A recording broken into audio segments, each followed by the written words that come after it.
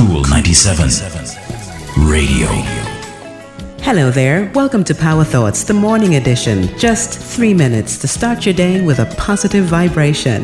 Today we're talking about obedience and discipline. Are you a Zebedee? Zebedee was a fisherman who was busy mending his nets when Christ came by. Christ invited Zebedee and his sons, James and John, to join him in his travels and work. James and John went with Christ and ultimately became disciples, but Zebedee, he stayed behind. He was too busy mending his nets.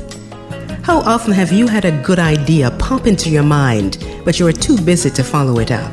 How many invitations and opportunities have you passed up because you had too much to do?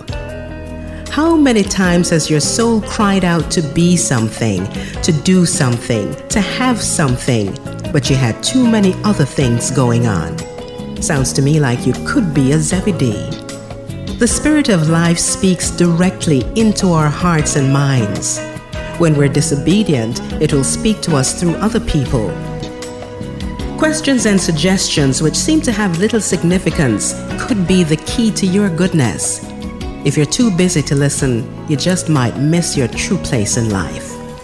Take time to listen to yourself. Take time to talk and listen to others. Don't be a Zebedee. Spirit may have some very important work for you to do. Never be too busy for Spirit. That's today's Power Thought, part of this month's 21 new readings from Iyanla Vanzant's bestseller, Faith in the Valley. I'm Rosamund Brown. Talk to you next time.